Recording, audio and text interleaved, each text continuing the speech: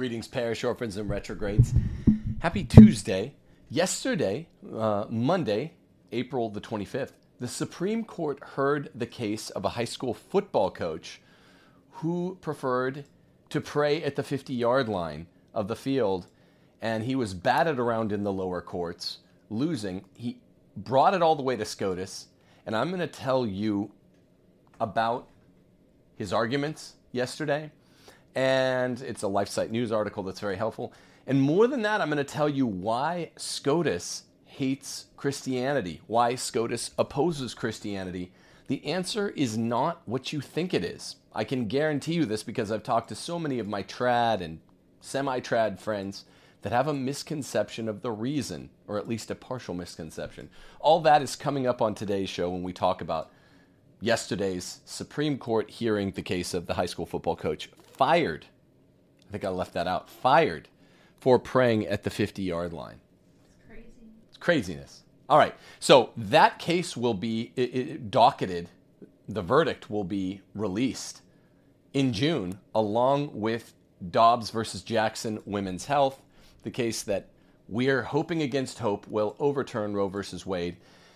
Toward all of this ends, I have just completed, actually today, later today, I complete the last class of a Constitution class where I explain the history of the court and why it opposes Christianity so much, at least since the 1940s. That's the kicker. It's not throughout the entire history of the United States Supreme Court. It's since the 1940s.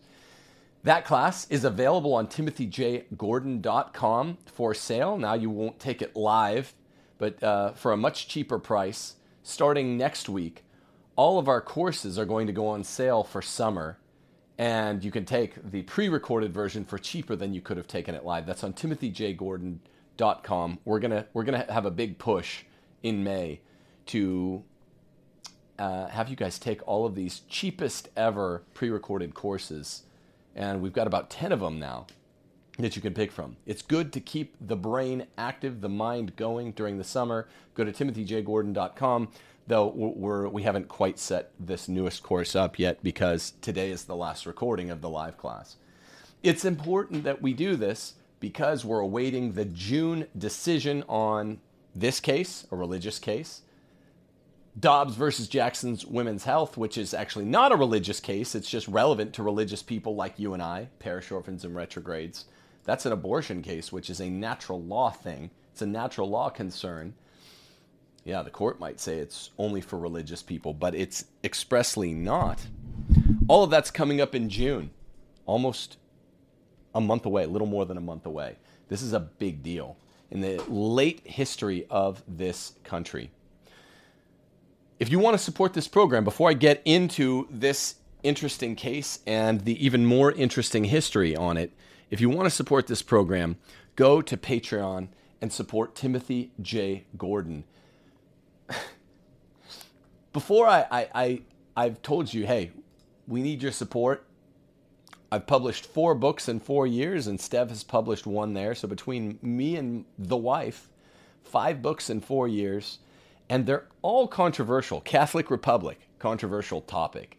Very controversial. Rules for Retrogrades, how to oppose the cultural left. The Case for Patriarchy. And Steph's book, Ask Your Husband. And in late summer, Don't Go to College. These are all controversial, and we are being attacked, naturally and supernaturally. If you want to support us, buy the books, but more directly than that, support on Patreon, Timothy J. Gordon /.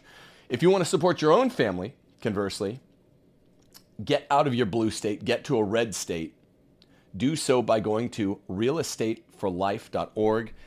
Good people are doing this every week, and I think I am one of the most effective pushers of Real Estate for Life because people know that it's so close to the bone of the Rules for Retrogrades project. States' rights, the South, neo-Confederacy, if you will, get to one of the last bastions of true small R republicanism where freedom and Christianity still live alive and well in the American experiment. States' rights, where government is done locally here in the South. do so by going to realestateforlife.org. Get from the bluest of the blue, like California and New York, to the reddest of the red, like Mississippi or Alabama. That's what I did, and we couldn't be happier with our decision. Go to realestateforlife.org. Okay, so I've been following LifeSite News. I always follow them, but I've been following them more closely than usual since they've had an interesting string of analysis the last month. This case came out yesterday, and the article came out yesterday as well. Supreme Court hears the case of high school football coach fired for praying at the 50-yard line. It reads, the Supreme Court on Monday heard the case of former coach Joe Kennedy. Sounds like a good Roman Catholic, right? Who was fired by Washington's Bremerton School District in 2015 after he silently prayed on a school field after a football game. This is 7 years old, this case. In its inception, it shows you how protracted, how prolix the legal process can be and usually is. What appeared to be sympathetic statements yesterday during the 2-hour hearing by justices of the Supreme Court's conservative majority, careful with that, we don't have a bona fide conservative majority. What's known as the 5-4 majority includes 3 justices, all the appointees of Trump, who are more middle of the road and often side with the liberals. When it's as razor thin, the so-called majority, you lose 1 vote, 5-4, all of a sudden it's 4-5, and it becomes a liberal majority. And this happens quite frequently. Only Justice Thomas and Justice Alito are hardcore conservatives on the court. These guys are ballers. Trump's 3 picks were all swing and a miss, okay, because they're not liberals, but they're centrists who often side with the liberals. But nevertheless, there does appear to be, on first blush, sympathetic statements by these 5 justices acting conservatively, as per this case, during the 2-hour hearing yesterday. The court, thus, some are hopefully may side with Kennedy in its decision anticipated by the end of June. We never know exactly when the decisions will come out. Paul D. Clement, Kennedy's lawyer, opened the session with a constitutional defense of the school's, the coach's prayer, explaining when Coach Kennedy took a knee midfield after games to say a prayer of thanks, his expression was entirely his own. That private religious expression is doubly protected by the free exercise and the free speech clauses, both of the First Amendment. I'm going to teach you a few things about the First Amendment today in case you don't take my constitutional class, which you really should. We go into great more detail. But I want to teach all of you the First Amendment. It is fundamental to America, to the collapse of America, and to even what's called integralism or post-liberalism. People misunderstand the First Amendment and its history, and they blame early America for a flaw that developed very, very decisively in late America, post-World War II America. We're going to talk about that in about 5 minutes. Clement told the court he believes the decision, quote, not only violated the First Amendment, he's talking about the decision below, lower courts, but ignored a veritable wall of Supreme Court precedents that make clear that a school does not endorse private religious speech just because it fails to censor it. This jurisprudence of the First Amendment, needless to say, is utterly a mess. It's a mess because the First Amendment of the United States Constitution has not only been perverted a bit or subverted a bit, but it has been reversed.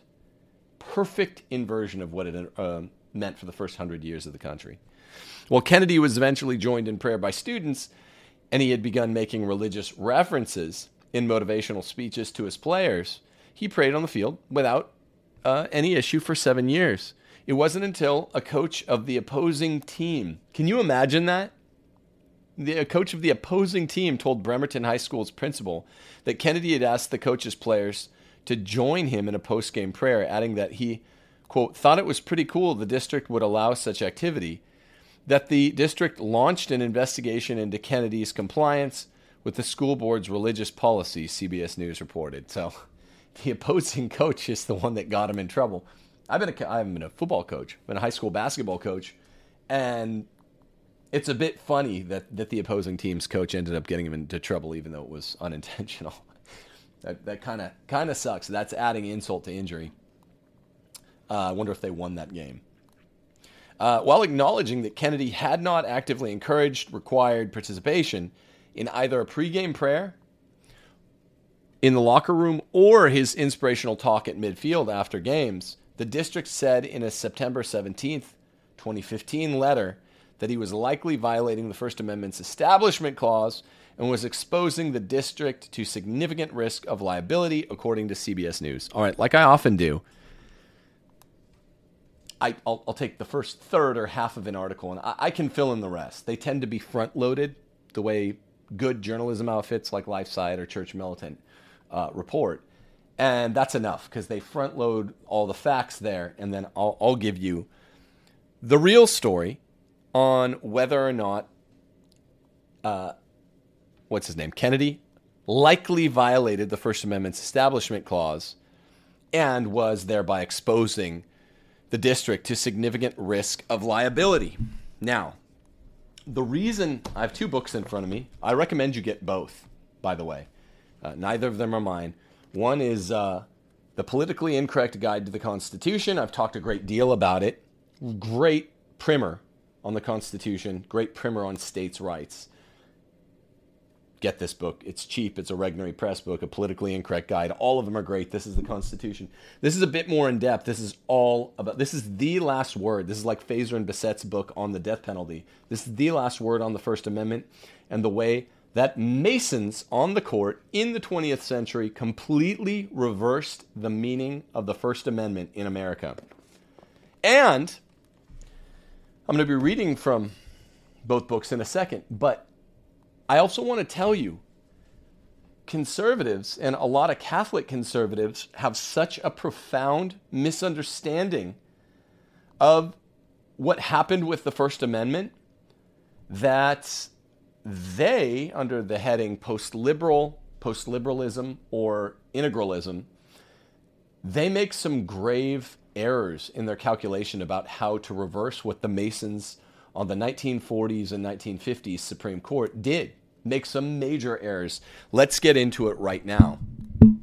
Let me read for you the so-called religious clauses of the First Amendment. Now, I say clauses because there are allegedly two. The way that the First Amendment jurisprudence, the way that the cases and controversies before the Supreme Court has changed the meaning of the First Amendment some, we say there are two clauses, the Free Exercise Clause and the Establishment Clause. Here's First Amendment. Congress, most important word in the First Amendment. Congress shall make no law respecting an establishment of religion, that's called the Establishment Clause, or prohibiting the free exercise thereof. Okay, now it goes on to, the First Amendment does several things at once. It goes on to say, or abridging the freedom of speech, or of the press, or the right of the people peaceably to assemble, and to petition the government for a redress of grievances. Now, those are all related to what's called in America free speech, and we're not going to be talking about those, but let me read the ostensibly two religion clauses that begin the First Amendment. I'm going to reread it one more time, okay? This is not some hide-the-ball law professor exercise. You're going to see how you fundamentally have been misled about the nature of Christianity in America. It is fundamental and it is comprehensive. Very few people know what I'm about to impart to you. Congress shall make no law respecting an establishment of religion or prohibiting the free exercise thereof. Now, most constitutional scholars that I trust say this really isn't two separate clauses propositionally.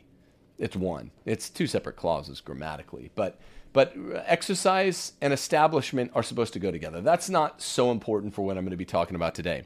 The most important word in the entire First Amendment is Congress. Now, of the Bill of Rights, the first 10, or more realistically, the first 8 amendments are actually rights. The 9th and 10th are exceptional in some ways. There is only one, and it's the first one, that mentions Congress by name. If you don't know, this is middle school level stuff, but civics have gotten really bad in America. So what the Bill of Rights are is a short list of enumerated rights that the people hold, the people of the several states, 13 states in 1791 when the Bill of Rights was ratified, that they will hold forever until there's an amendment, overturning whatever right they were granted. It's a bit of a belt and suspenders approach because Congress was not allowed to touch these rights by definition anyway. In the body of the Constitution, not the amendments, but the body, Congress wasn't allowed to do anything regarding any of these first 8 amendments rights anyway. You see, they don't have the authority back in 1791, Congress didn't, to touch these rights. Well, they grew their power Congress did throughout the next 100 years. So it's a darn good thing that we have the Bill of Rights saying, even though you've grown your power and now you would, as per the body of the Constitution, have self-acquired enough power, commandeered enough power to start taking away these sovereign rights of the people in the first 8 rights of the Bill of Rights. Well, we've expressly taken them beyond the control of Congress to wrestle away. So that's a good thing. What you don't understand, if you're, in the vast majority, 39 out of every 40 people I talk to who haven't studied the Constitution too specifically, or just a uniquely knowledgeable conservative, is that for each of the first 8 Bill of Rights, the first 8 amendments, the states, the individual state legislatures were allowed to, quote unquote, violate whatever right is under question. Amendment 1, Amendment 2, etc., through Amendment 8. They were. That's a little bit like what I'm telling you is the Bill of Rights were Congress specific. Only the federal legislature, the Congress, was not allowed to establish an official countrywide religion. And they meant brand of Protestant Christianity, because that's what everyone was in 1791. Congress was not allowed to establish a countrywide religion. Congress was not allowed to interfere with the private rights of people to keep and bear arms, Second Amendment. All of the first 8 amendments, you see, Congress couldn't do those, but the state legislatures could. Forever. And so when I say, state legislatures are allowed to, quote unquote, violate the First Amendment, well, it's not really a violation because they're allowed to. It's a bit like you set maybe a 9 o'clock bedtime for your 6-year-old. You're not setting a 9 o'clock bedtime for your 16-year-old, right? So you wouldn't say, your 16-year-old gets to violate the bedtime. You just say it's not violating because you never set the rule for them. State legislatures, under the 10th Amendment, police power, is supposed to be making religions for its state, have an official establishment of Christianity for the entire state. Did you know that? No, you didn't. The state legislatures are supposed to be making laws for the health, safety, welfare, morals, and security of the state. State legislatures are supposed to be the ones just for their little state, not for the whole country. The state legislatures are supposed to be the ones making pornography illegal, making drag queen story hour, punishable by death. I'm joking here, but making that illegal. Now, it's basically grooming, so I wouldn't oppose such a measure.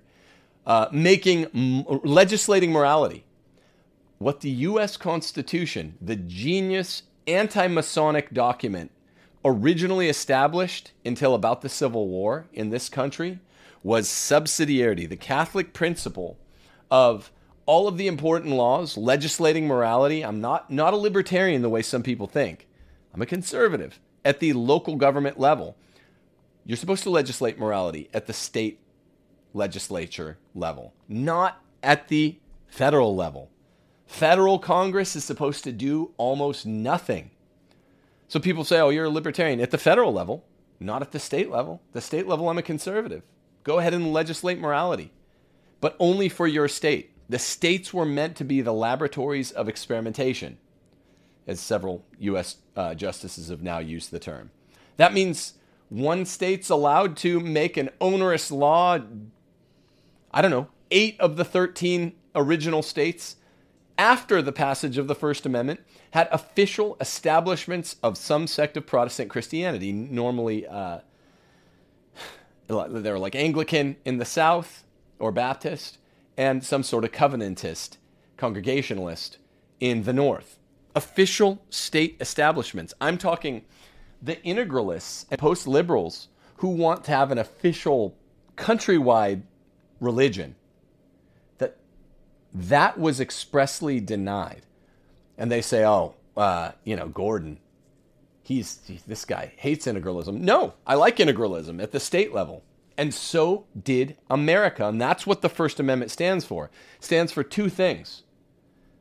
There can't be a countrywide establishment of Christianity, but there can be statewide establishments of Christianity, and even there should be. And that's why America cannot rightly be called Masonic in its founding. In 1788, when the Constitution was ratified, it's summer, or 1791, when they added the first 10 amendments, the Bill of Rights, 3 years later. At neither of those times could you call America Masonic, because the Masons are the ones who strongly advocate for a wall of separation between church and state. It was a big Masonic goal, especially in the 1800s. We need to get a wall of separation between church and state in America. And America, as it was founded in 1788, 1791, expressly encourages its states who were an empire within an empire. State government's supposed to be more sovereign than national government.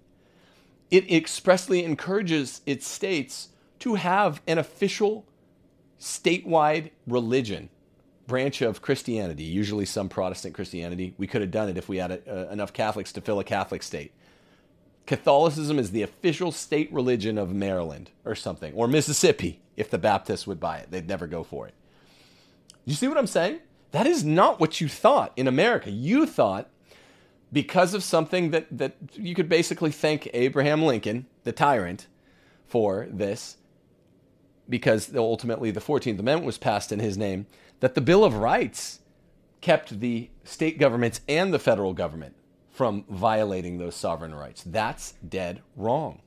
The First Amendment stood as much for the proposition that the national government was not allowed to interfere with the state establishments of religion, of individual states. Mississippi, if they had a choice down here still, if not for the 14th Amendment and Lincoln, who changed all this, who made it illegal, who inverted the meaning of the First Amendment, Mississippians would have baptism, whatever it's called, baptistry, as their official state religion.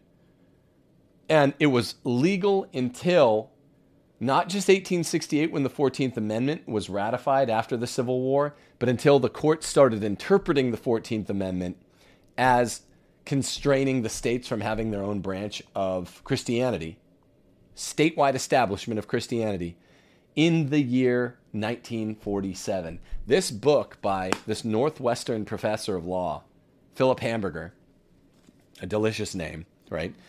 Separation of Church and State tells the entire tale. He's an excellent guy. I'm not even sure he's a Catholic. He sounds like one. It's a very pro-Catholic book.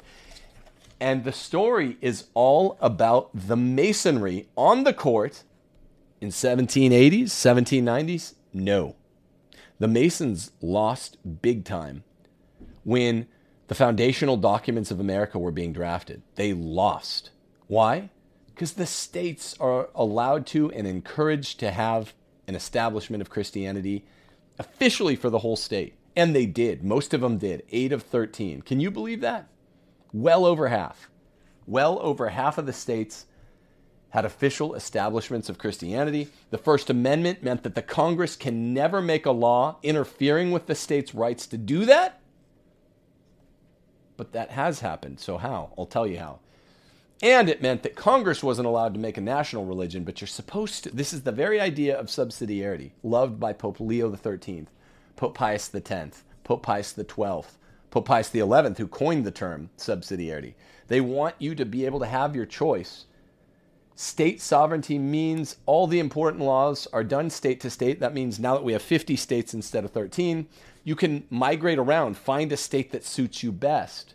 Its laws will be moral. Find a state whose morality matches your own. Find a Catholic state. Find a conservative state. And that's what I push very hard by telling you guys, go to realestateforlife.org. Find a better fitting state for yourself whose laws and whose culture matches your own. Unfortunately, in America, the most conservative you can get is a very Baptist state. There are no very Catholic states, but this is the closest thing by culture. Now, I can tell you that fully seven of 9 of the justices on the post-war court after World War II, which turned America very secular, a generation before you think so. You think this happened in the 1960s. It happened in the 1940s. 7 of 9 justices were open, notorious Freemasons.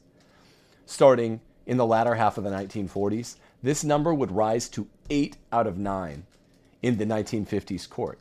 Open, notorious Freemasons on the court who accomplished the goals of the Freemasons, who in the 1890s said the goal for the 1900s, this century, is to erect a wall of separation between church and state in America. America is the opposite. America has states that are supposed to have official Christianity. So you don't understand the full extent of the confusion among right-wingers on this issue. They think the First Amendment applied to states all along. They don't know most of the states have an official establishment of religion. They don't understand the distinction between national government and state government, and they say idiotic things. So what most people don't know is that my book, Catholic Republic, is an endorsement of a certain kind of integralism, the kind that the original U.S. Constitution stood for, the kind that Pius XI loved, subsidiarity, states' rights integralism. Not national integralism. That would never work. But how did this change? If the First Amendment prohibited Congress, the national legislature, from ever messing with the state legislatures when they set up their official state religions. Keep your nose out. The First Amendment guarantees as against the federal government. Well, here's how. The way everything fell apart in this country, not through legislation, but through legislation from the bench, the highest court's bench, Supreme Court. They started reversing the meaning of legal doctrines like they reversed the meaning of the First Amendment. There's a 1940 case. If you're taking notes, there'd be a few basic cases. 1940 case called Cantwell versus Connecticut, where the court, I'm reasoning from Gutzman's excellent book now, Politically Incorrect Guide to the Constitution. I'm on page 175. 1940 case of Cantwell versus Connecticut. The court takes the free exercise clause of the First Amendment and turned it upside down. That's Cantwell. That's not as important. I'm just showing you this is where it begins. The Masons on the court start reversing the meaning of religion. The biggest one, the biggest single instance of this comes 7 years after that, after World War II, when the culture in America was getting, it was a bunch of WASPs, white Anglo-Saxon Protestants, becoming really, really secularized. 20 years before the 60s. It's called Everson versus Board of Education, 1947. They perform a similar feat that Cantwell had done with the Free Exercise Clause, now with the Establishment Clause, and this was more important. Why? Because now they turned the meaning of the Establishment Clause on its head. I spent 10 or 12 minutes telling you what the meaning of the Establishment Clause is. States can establish an official religion. The National Congress could not. That's what the real meaning is. Now they said the states cannot have an official religion, which was guaranteed that they could by the first. So it's the equivalent with regard to the Establishment Clause of what Cantwell did to the Free Exercise Clause. And who wrote the opinion?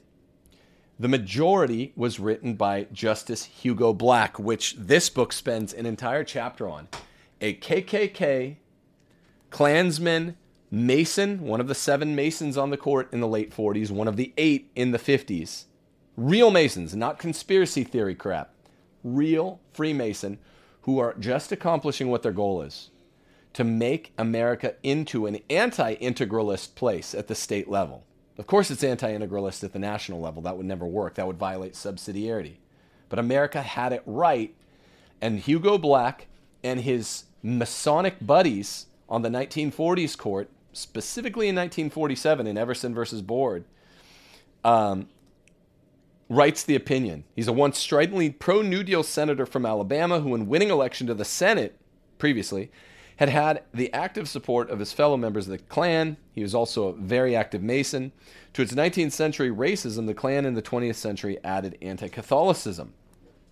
So what Everson versus Board of Ed did in 1947 is it incorporated the First Amendment, which means that now it's saying that the 6-year-old's early bedtime applies to the teenager. In other words, the limitation on the federal government of the First Amendment now applies to the state legislatures, and it was never supposed to. The 16-year-old's not supposed to have the same early bedtime as the 6-year-old, right? That's what incorporation did. That comes from the 14th Amendment and the tyrannies of the 14th Amendment after the Civil War. This is Lincoln's dream. You also got Lincoln wrong. You've been lied to about Lincoln. So the purpose, I'm quoting Gutzman now, the purpose of the First Amendment was to ensure that Congress would neither establish a religion for the United States nor interfere in the religious policy of individual states like Massachusetts, Connecticut, New Hampshire, that retained their colonial religious establishments well past the 1791. Now, then you get some more further radicalization of the Masonic Supreme Court in the 50s, 60s, 70s. You get a bad case. This is where school prayer, this is the famous school prayer case in 1962. Things are just getting more and more left, more Masonic, called Engel v. Vitale. Most notorious Supreme Court decision, even though it should have been Everson. The more notorious cases, Engel v. Vitale, the school prayer case. In this case, says Gutzman, the court considered the constitutionality under Everson of a New York policy requiring school districts to have children recite a supposedly innocuous prayer each morning. Engel v. Vitale is what's going to make it illegal, and that's really, really, really on point for this Supreme Court case that was heard yesterday about the case of the high school football coach, fired for praying at the 50-yard line, just saying a private prayer, inviting whatever students he wants to, maybe sometimes to pray with him.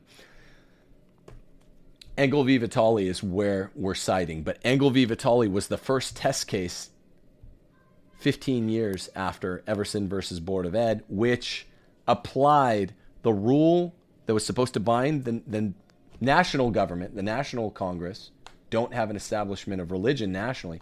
It applied it wrongly to the states, which are supposed to have official establishments of religion.